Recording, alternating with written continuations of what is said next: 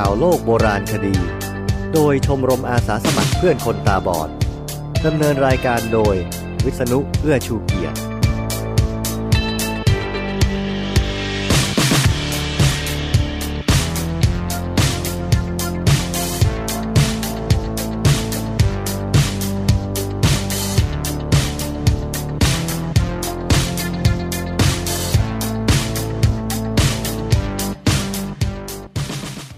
ข่าวโลกโบราณคดีครั้งที่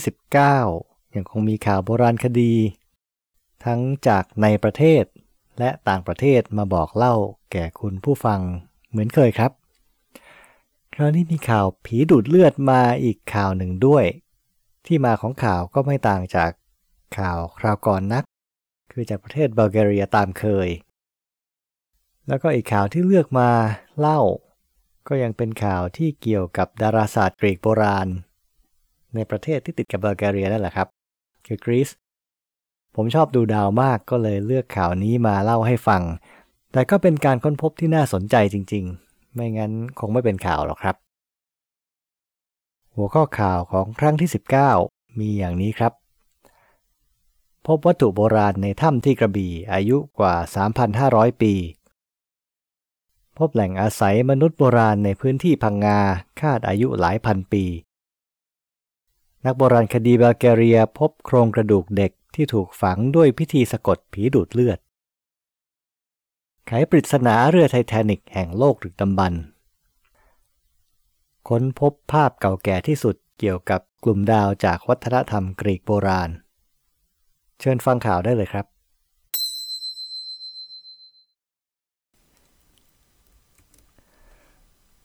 พบโบราณวัตถุในถ้ำที่กระบี่อายุกว่า 3,500 ปีจาก ASTV ผู้จัดการออนไลน์25 ตุลาคม 2557ผู้สื่อข่าวได้รับแจ้งจากนายเลอไทยจุลลางกูลหัวหน้าสำนักปลัดองค์การบริหารส่วนตำบลพรุดินนาอำเภอคลองท่อมจังหวัดกระบี่ว่าชาวบ้านควรหวายแดงหมู่ 9 ตำบลพรุดินนาอำเภอคลองท่อมจังหวัดกระบี่ได้ขุดพบเศษชิ้นส่วนภาชนะดินเผาและเครื่องมือหินโบราณจำนวนมากภายในถ้ำบ้านควรหวายแดงและนำมามอบให้แก่อบต.พรุดินนาเก็บรักษาไว้จึงเดินทางไปตรวจสอบพบวัตถุโบราณที่พบมีทั้งเครื่องมือหินประเภทขวานหินขนาดตั้งแต่2 นิ้วจนถึง5 นิ้วนอกจากนี้ยังมีเครื่องประดับกำไลที่ทำจากหินหอกทำจากกระดูกและภาชนะดินเผา3 ขา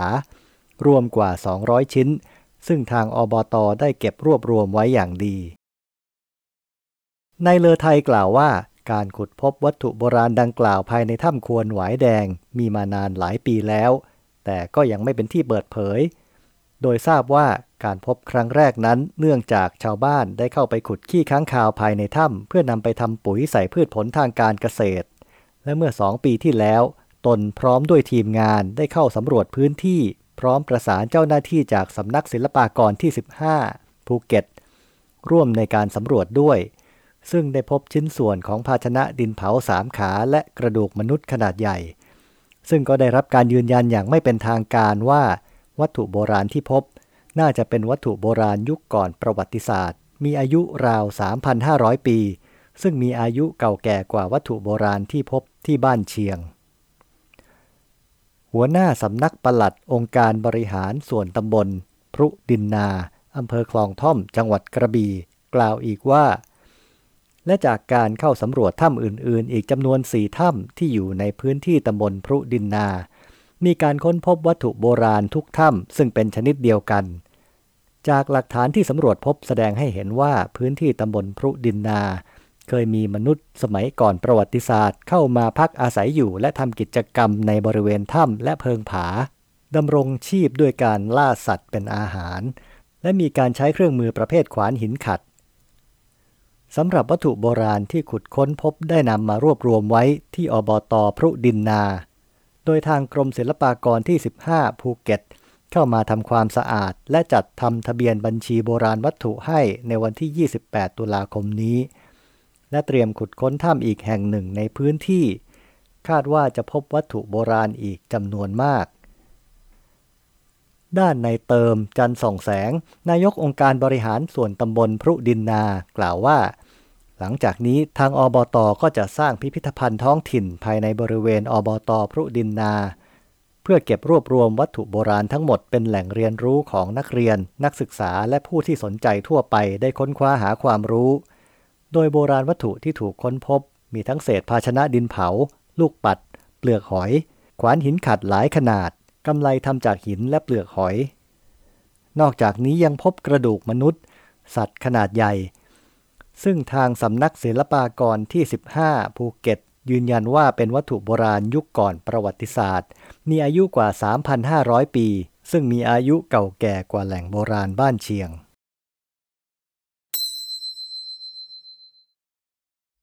พบแหล่งอาศัยมนุษย์โบราณในพื้นที่พังงาคาดอายุหลายพันปีจาก ASTV ผู้จัดการออนไลน์30 ตุลาคม 2557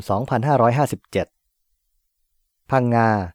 พบแหล่งที่อยู่อาศัยของมนุษย์โบราณภายในถ้ำเขาพระอาจเท่าตำบลคลองเคียนจังหวัดพังงานักโบราณคดีสำนักศิลปากรที่15ภูเก็ตเข้าสำรวจพบเป็นแหล่งที่มีภาพเขียนสีก่อนประวัติศาสตร์ซึ่งเป็นภาพเขียนสีที่มีขนาดใหญ่ที่สุดในอ่าวพังงารวมทั้งซากสัตว์ทะเลโดยเฉพาะเปลือกหอยนานาชนิดที่ทับถมกันสูงกว่า2 เมตรคณะนักโบราณคดีสำนักศิลปากรที่15ภูเก็ตเจ้าหน้าที่สำนักงานวัฒนธรรมจังหวัดพังงาร่วมกับผู้แทนชุมชนบ้านหินร่มหมู่ที่2ตำบลคลองเคียนอำเภอตะกั่วทุ่งจังหวัดพังงาเจ้าหน้าที่อุทยานแห่งชาติอ่าวพังงาและสื่อมวลชนเดินทางไปตรวจสอบแหล่งโบราณคดีเขาพระอาจเท่าซึ่งอยู่ห่างจากฝั่งท่าเรือบ้านหินร่มประมาณ1 กิโลเมตรซึ่งเป็นแหล่งที่อยู่อาศัยของมนุษย์ในยุคโบราณที่อุดมสมบูรณ์ไปด้วยสัตว์ทะเลนานาชนิดโดยคณะนักโบราณคดีได้พบซากหอยชนิดต่างๆจำนวนมากที่ตายทับถมกันสูงกว่า2 เมตรบางส่วนเริ่มย่อยสลายกลายเป็นขี้เถ้ามีทั้งซากหอยแครงหอยแว่นหอยหลักควายและหอยนางรมนอกจากนี้ยังพบซากกระดูกมนุษย์โบราณซึ่งมีอายุเก่าแก่แตกกระจัดกระจายอยู่ทั่วบริเวณกระดูกบางชิ้นเริ่มกลายเป็นหินนายพานุวัฒน์เอื้อสามานนักโบราณคดีชำนาญการระบุว่ากระดูกที่พบเป็นกระดูกมนุษย์ที่เก่าแก่มากส่วนมากจะมีอายุเท่าไหร่จะต้องเก็บตัวอย่างกระดูกไปตรวจสอบอย่างละเอียดอีกครั้งกระดูกบางส่วนกองอยู่ใต้หินที่ใช้เวลาก่อตัวหลายร้อยปีจึงเป็นข้อบ่งชี้ได้ว่ากระดูกมีอายุเก่าแก่กว่าหินที่มากองทับถมขณะนี้ชิ้นส่วนกระดูกอีกจำนวนมากกองอยู่กระจัดกระจายและแตกหักสันนิษฐานว่าอาจถูกขุดคุ้ยขึ้นมาโดยฝีมือมนุษย์ในยุคหลังๆจึงเชื่อว่าบริเวณเขาพระอาจเท่าจะเป็นแหล่งอยู่อาศัยของมนุษย์ในยุคโบราณเพราะในบริเวณใกล้เคียงกันยังพบภาพเขียนสีโบราณลักษณะลายเส้นหรือสีที่ใช้เขียนเป็นยางไม้ผสมกับเลือดสัตว์บางชนิดมีลักษณะและอายุใกล้เคียงกับภาพเขียนสีที่พบที่เขาเขียนอ่าวพังงาและที่ถ้ำผีหัวโตจังหวัดกระบี่แต่ขนาดของภาพใหญ่กว่าที่เคยพบในแหล่งอื่นๆขณะที่นายสายันหัดสนัยอายุ39 ปี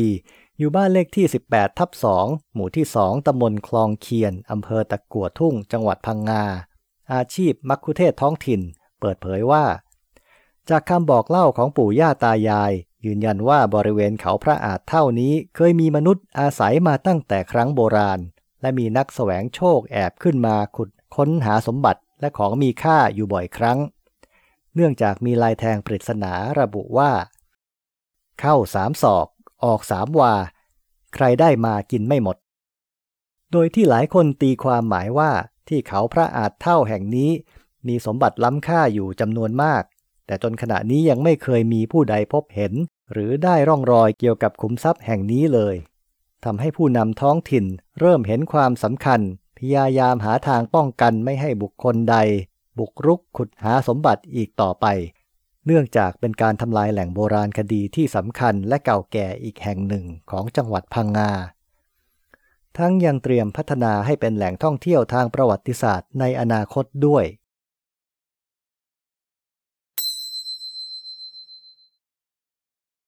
นักโบราณคดีบัลแกเรียพบโครงกระดูกเด็กที่ถูกฝังด้วยพิธีสะกดผีดูดเลือด ข่าวจากหนังสือพิมพ์ The Sophia Globe เมื่อวันที่30ตุลาคม2014นักโบราณคดีขุดพบโครงกระดูกของเด็กที่ถูกมัดเท้าหลังเสียชีวิตในแบบที่ทำในพิธีสะกดผีดูดเลือดในสุสานที่ป้อมโวเดนบนเทือกเขาโรโดปีในประเทศบัลแกเรียในรายงานของอีวานโดอูคอฟหัวหน้าพิพิธภัณฑ์ประวัติศาสตร์อาร์เซนอฟกราดโครงกระดูกผีดูดเลือดหรือแวมไพร์3โครงถูกค้นพบในช่วงฤดูใบไม้ร่วงปีนี้ในการขุดค้นทางโบราณคดีที่ป้อมดังกล่าวซึ่งอยู่ใกล้หมู่บ้านที่มีอายุเก่าแก่ถึงยุคโรมันและเก่าไปถึงยุคกรีกโบราณด้วยซ้ำโดอูคอฟบอกว่าโครงกระดูกอีกโครงหนึ่งถูกมัดเท้าเช่นกันส่วนอีกโครงหนึ่งถูกตัดเท้าพิธีฝังแวมไพร์ที่ถูกค้นพบในซากศพที่เก่าแก่ถึงยุคกลางของยุโรปในประเทศบัลแกเรียได้จุดประกายความสนใจของคนในวงกว้างเมื่อต้นเดือนตุลาคม2014ที่แหล่งโบราณคดีเพอร์เพริคอนก็เพิ่งมีการค้นพบโครงกระดูกของชายที่ถูกปักทะลุซี่โครงด้วยเหล็กหัวผานที่ใช้ไถนาเจ้าของโครงกระดูกนี้มีอายุอยู่ในราวทริศตวรรษที่13การใช้เหล็กหัวผานปักซี่โครงเป็นพิธีหนึ่งที่ทำเพื่อป้องกันคนตายไม่ให้กลายเป็นผีดูดเลือดเช่นเดียวกับพิธีอื่นเช่นการผูกเท้าหรือวางหินทับไว้บนอกศพหัวหน้าโดอูคอฟแห่งพิพิธภัณฑ์ประวัติศาสตร์อาร์เซนอฟกราดบอกว่าคนในยุคกลางเชื่อเรื่องผีสางนางไม้และอิทธิปาฏิหาริย์กันมากมีความเชื่อว่าถ้าใครคนหนึ่งเป็นคนเลวขณะยังมีชีวิตอยู่และตายลงอย่างไม่ปกติคนคนนั้นอาจกลายเป็นแวมไพร์และออกไล่ล่าญาติพี่น้องที่ยังมีชีวิตอยู่โดอูคอฟเสริมด้วยว่าความเชื่อผีสางแบบนี้ยังคงมีอยู่ในหมู่ชนบนเทือกเขาโรโดปีและในภาคตะวันตกเฉียงเหนือของประเทศบัลแกเรียถึงจะไม่ใช่ความเชื่อเรื่องแวมไพร์หรือผีร้ายอื่นๆโดยตรงก็ตามเมื่อต้นเดือนสิงหาคมโดอูคอฟแถลงข่าวการค้นพบหลุมศพ30หลุมจากคริสตศตวรรษที่13โดยส่วนใหญ่เป็นหลุมศพเด็กและยังมีหลุมศพที่ฝังไว้ตั้งแต่ยุคกรีกโบราณเมื่อศตวรรษที่5และ6ก่อนคริสตกาลที่ป้อมโวเดนเหนือเมืองโวเดนในงานแถลงข่าวเมื่อไม่นานมานี้ศาสตราจารย์นิโคไลออฟชารอฟหัวหน้ากลุ่มนักโบราณคดีที่เมืองเพอร์เพริคอนกล่าวว่าหลุมศพที่พบร่องรอยของการทำพิธีสะกดแวมไพร์มีมากที่สุดในบริเวณเทือกเขาริลาและเทือกเขาโรโดปีเนื่องจากพื้นที่เหล่านี้เป็นที่ที่ศาสนาคริสต์ไม่สามารถมีอิทธิพลเหนือขนบประเพณีชาวบ้านดั้งเดิมพิธีสะกดแวมไพร์น่าจะทำกันต่อเนื่องมาถึงยุคจักรวรรดิออตโตมันเข้ายึดครองดินแดนบัลแกเรียแล้วจึงค่อยๆเสื่อมความนิยมไปในที่สุดไขปริศนาเรือไททานิกแห่งโลกดึกดำบรรพ์เรือไททานิกแห่งโลกดึกดำบรรพ์คือคำเรียกขานของซากเรือสำราญหรูหราที่มีอายุเก่าแก่กว่าจักรวรรดิโรมันที่เกาะอันติคิเทราอันห่างไกลของประเทศกรีซนักดำน้ำและนักโบราณคดีหวังว่าการค้นพบครั้งล่าสุดของพวกเขาจะเผยชะตากรรมของเรือผู้โดยสารและลูกเรือซึ่งเป็นเรื่องที่คาดเดากันมานานได้เสียทีเรือลำนี้อับปางอยู่ในทะเลที่ลึกกว่า55เมตรซึ่งลำบากและเสี่ยงอันตรายแต่ทีมสำรวจนานาชาติก็ได้ทำแผนที่บริเวณดังกล่าวและเลือกโบราณวัตถุในเรืออย่างพิถีพิถันสำหรับการคลี่คลายปริศนาความเป็นมาของเรือขนาดใหญ่ซึ่งอาจยาวกว่า50เมตรลำนี้ซากเรือถูกค้นพบครั้งแรกเมื่อกว่า1ศตวรรษมาแล้วโดยนักงมฟองน้ำซึ่งถูกพายุพัดจนหลงออกนอกเส้นทางโบราณวัตถุที่ถูกค้นพบในการขุดค้นครั้งแรกๆมีรูปปั้นขนาดใหญ่และจักรกลอันซับซ้อนที่เรียกกันว่าจักรกลอันติคิเทราซึ่งดูเหมือนเป็นเครื่องคำนวณตำแหน่งของวัตถุในระบบสุริยะโบราณวัตถุที่ค้นพบส่วนใหญ่ถูกเก็บไว้ในพิพิธภัณฑ์โบราณคดีแห่งชาติณกรุงเอเธนส์สำหรับการขุดค้นครั้งล่าสุดสิ่งที่นำขึ้นมาจากเรือมีทั้งเหยือกสำหรับโต๊ะอาหารซึ่งอยู่ในสภาพสมบูรณ์เครื่องประดับสำริดจากเตียงหนึ่งหอกสำริดหนักกว่า10กิโลกรัมที่น่าจะมาจากรูปปั้นนักรบ หรือรูปปั้นเทวีอาทีนาและห่วงตาไก่สำริดสำหรับเสาและใบเรือตัวห่วงยังมีเศษไม้ติดอยู่พวกนักวิทยาศาสตร์วางแผนจะหาที่มาของตะกั่วที่มีอยู่ในสมอเรือขนาดใหญ่และเหล็กหุ้มลำตัวเรือเพื่อตัดสินว่าเรือลำนี้เป็นเรืออิตาเลียนหรือโรมันหรือกรีกกันแน่และพวกเขายังจะตรวจสอบ DNA ในโถกระเบื้องหนึ่งในเกือบ50ใบที่ถูกงมขึ้นมาในระหว่างการสำรวจหลายครั้งนับตั้งแต่คริสต์ศักราช 1900 ผลการตรวจสอบจะบอกว่าในโถเคยบรรจุเมล็ดธัญพืชหรือไม่เรือบรรทุกธัญพืชและหินเป็นเรือเดินทะเลที่ใหญ่ที่สุดในยุคกว่า 2,000 ปีมาแล้วผลการตรวจสอบซากลำเรือซึ่งถูกกู้ขึ้นมาเมื่อคริสต์ศักราช 1976 บ่งว่ากระดานซึ่งแม้ในสภาพที่หดตัวยังหนาถึง11เซนติเมตรจะต้องมาจากเรือที่ใหญ่กว่าเรือจมจากสมัยเดียวกันทั้งหมด 15-20% เบรนแดน โฟลีย์แห่งสถาบันสมุทรศาสตร์วูดส์โฮลในรัฐแมสซาชูเซตส์เล่าว่าผมเคยตรวจสอบเรือจมในทะเลเมดิเตอร์เรเนียนมา 40-45 ลำแต่ไม่เคยเห็นเรือแบบนี้มาก่อนมันบรรทุกแต่สินค้าฟุ่มเฟือยลำเรือถูกสร้างขึ้นอย่างใหญ่โตด้วยฝีมือและวัสดุที่มีคุณภาพดีที่สุดเท่าที่จะหาได้ในยุค1 ศตวรรษก่อนคริสตกาล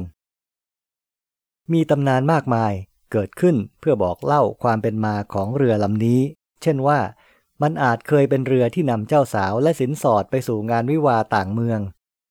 แต่ความจริงไม่มีหลักฐานที่จะยืนยันหรือบอกเล่าอะไรได้เลย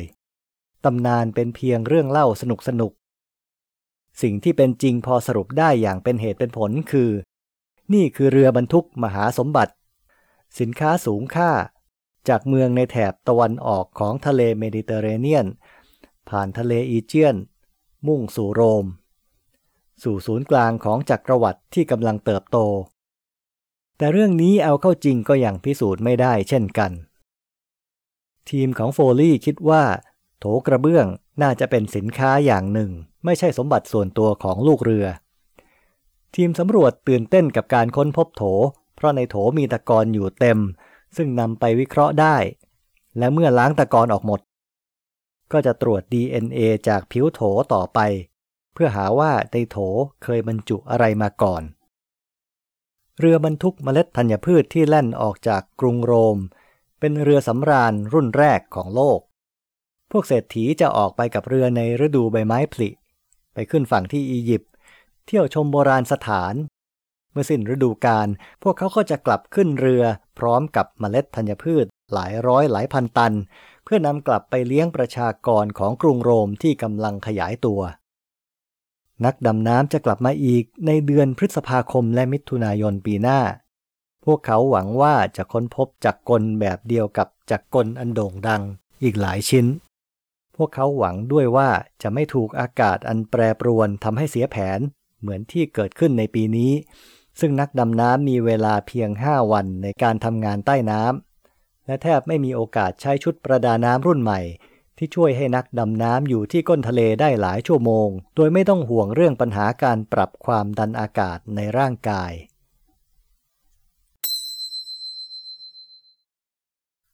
ค้นพบภาพเก่าแก่ที่สุดเกี่ยวกับกลุ่มดาวจากวัฒนธรรมกรีกโบราณข่าวจาก lifescience.com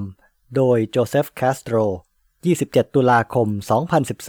2014ถ้วยเหล้าองุ่น2 หูหรือที่เรียกว่า Skyforce อายุ 2,600 ปีที่ตั้งแสดงอยู่ในพิพิธภัณฑ์โบราณคดีลาเมียในประเทศกรีซเคยถูกมองว่าวาดภาพรูปสัตว์ไว้อย่างไม่มีระเบียบแต่การวิเคราะห์ล่าสุดเสนอว่ามันอาจเป็นหลักฐานเก่าแก่ที่สุดของภาพกลุ่มดาวในวัฒนธรรมกรีกก็ได้จอห์น บาร์นส์นักวิจัยผู้กำลังทำปริญญาเอกด้านโบราณคดีกรีกที่มหาวิทยาลัยมิสซูรีเสนอว่าภาพสัตว์บนโบราณวัตถุอาจเป็นภาพของกลุ่มดาวและซ่อนเบาะแสไปสู่ความรู้ทางดาราศาสตร์ของชาวกรีกโบราณในยุคเริ่มต้นก็เป็นได้บาร์นส์กล่าวว่าถ้าเรากลับไปดูและประเมินใหม่พวกภาพที่มีสัตว์ต่างๆซึ่งแต่ก่อนเคยถูกจัดประเภทเป็นภาพแสดงการล่าสัตว์หรือภาพชุดสัตว์บางทีเราอาจพบ ภาพที่แสดงกลุ่มดาวเพิ่มขึ้นและมีความเข้าใจมากขึ้นว่าชาวกรีกโบราณมองฟากฟ้าในยามราตรีกันอย่างไรความรู้ของเราเกี่ยวกับดาราศาสตร์กรีกในยุคต้นส่วนใหญ่มาจากคัมภีร์โบราณเช่นคัมภีร์เฟโนเมนาของอาราตุสแห่งโซลีคัมภีร์ดังกล่าวเป็นความเรียงด้วยภาษากวีที่กล่าวถึงกลุ่มดาวที่ชาวกรีกรู้จักเมื่อศตวรรษที่3ก่อนคริสตกาลแต่เอกสารทั้งหมดที่แม้จะมีค่าก็มีอายุเก่าแก่เพียงแค่ยุครุ่งเรืองของอารยธรรมกรีกโบราณคือช่วงศตวรรษที่5ถึง4ก่อนคริสตกาลเท่านั้นการเรียนรู้ว่าชาวกรีกโบราณมองฟ้าราตรีอย่างไรก่อนยุครุ่งเรืองนั้นนักวิจัยต้องหันไปพึ่งพาภาพวาดท้องฟ้าเป็นต้นว่าภาพที่พบบนเครื่องถ้วยกระเบื้องซึ่งหายากและส่วนใหญ่ก็บุบสลายจนเห็นภาพกลุ่มดาวเพียงกลุ่มเดียวหรือ2กลุ่มตัวอย่างหนึ่งได้แก่ภาพกลุ่มดาวที่เก่าแก่ที่สุดจากกรีซภาพนี้อยู่บนเศษหม้อดินเผาจากยุคเรขาคณิตตอนปลายคือ760ถึง700ปีก่อนคริสตกาลถูกพบที่แหล่งโบราณคดีบนเกาะอิสเชียในประเทศอิตาลีซึ่งแสดงภาพกลุ่มดาวเพียงกลุ่มเดียวซึ่งอาจเป็นกลุ่มดาวคนเลี้ยงสัตว์บาร์นส์ไปพบถ้วยสกายฟอสกลุ่มดาวโดยบังเอิญขณะไปเที่ยวชมพิพิธภัณฑ์โบราณคดีลาเมียถ้วยโบราณจากสมัย625ปีก่อนคริสตกาลใบนี้เดิมถูกค้นพบในร่องขยะข้างวิหารแห่งหนึ่งในหมู่อาคารบนยอดเนินหรืออะโครโพลิสที่เมืองฮาไลประเทศกรีซห่างจากเมืองทีฟส์40กิโลเมตร1 ใน 3ของถ้วยดังกล่าวหายไปรวมทั้งหูข้างหนึ่งด้วยส่วนที่เหลืออยู่เป็นภาพสัตว์ต่างๆอยู่เรียงรายวัวที่มีหลังเหลือครึ่งเดียวงูกระต่ายป่าหรือหมาตัวเล็กหมาตัวใหญ่แมงป่องโลมาและเสือดาวหรือสิงโตอีกครึ่งตัวด้านหน้าป้ายคำบรรยายที่วางอยู่กับถ้วยบอกว่านี่คือภาพชุดสัตว์ธรรมดาแต่บาร์นส์สังเกตเห็นกลุ่มดาวได้ทันทีแถบภาพที่มีสัตว์เรียงรายและภาพที่แสดงฉากการล่าสัตว์เป็นลวดลายประดับที่เห็นได้ทั่วไปในอารยธรรมกรีกโบราณแต่สัตว์ที่วาดไว้บนถ้วยสกายฟอสที่พิพิธภัณฑ์ลาเมียดูแปลกกว่าปกติเช่นโลมาไม่ควรจะอยู่ในท่ามกลางสัตว์บก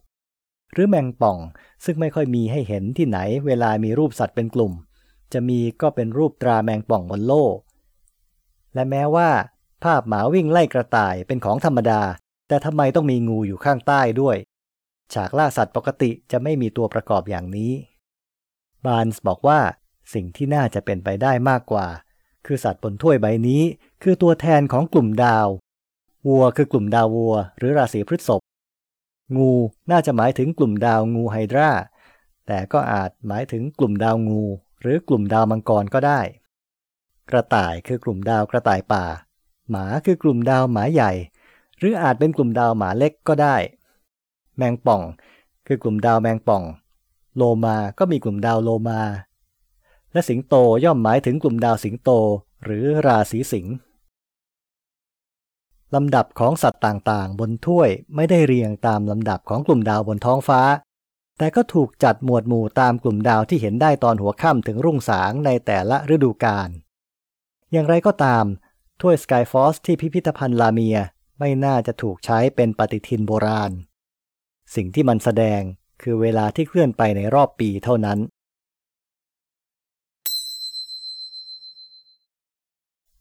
ความจริงผมมีข่าวเตรียมไว้มากกว่าที่เอามาเล่าแต่เวลาไม่พอครับก็ตามเคยเลยต้องเก็บไว้คราวหน้าแล้วจะเอามาเล่าให้ฟังครับรายการข่าวโลกโบราณคดีที่ซึ่งข่าวใหม่มีแต่เรื่องเก่ามีให้ฟังกันในวิทยุคนตาบอดทุกวันอังคารที่1และ3ของเดือน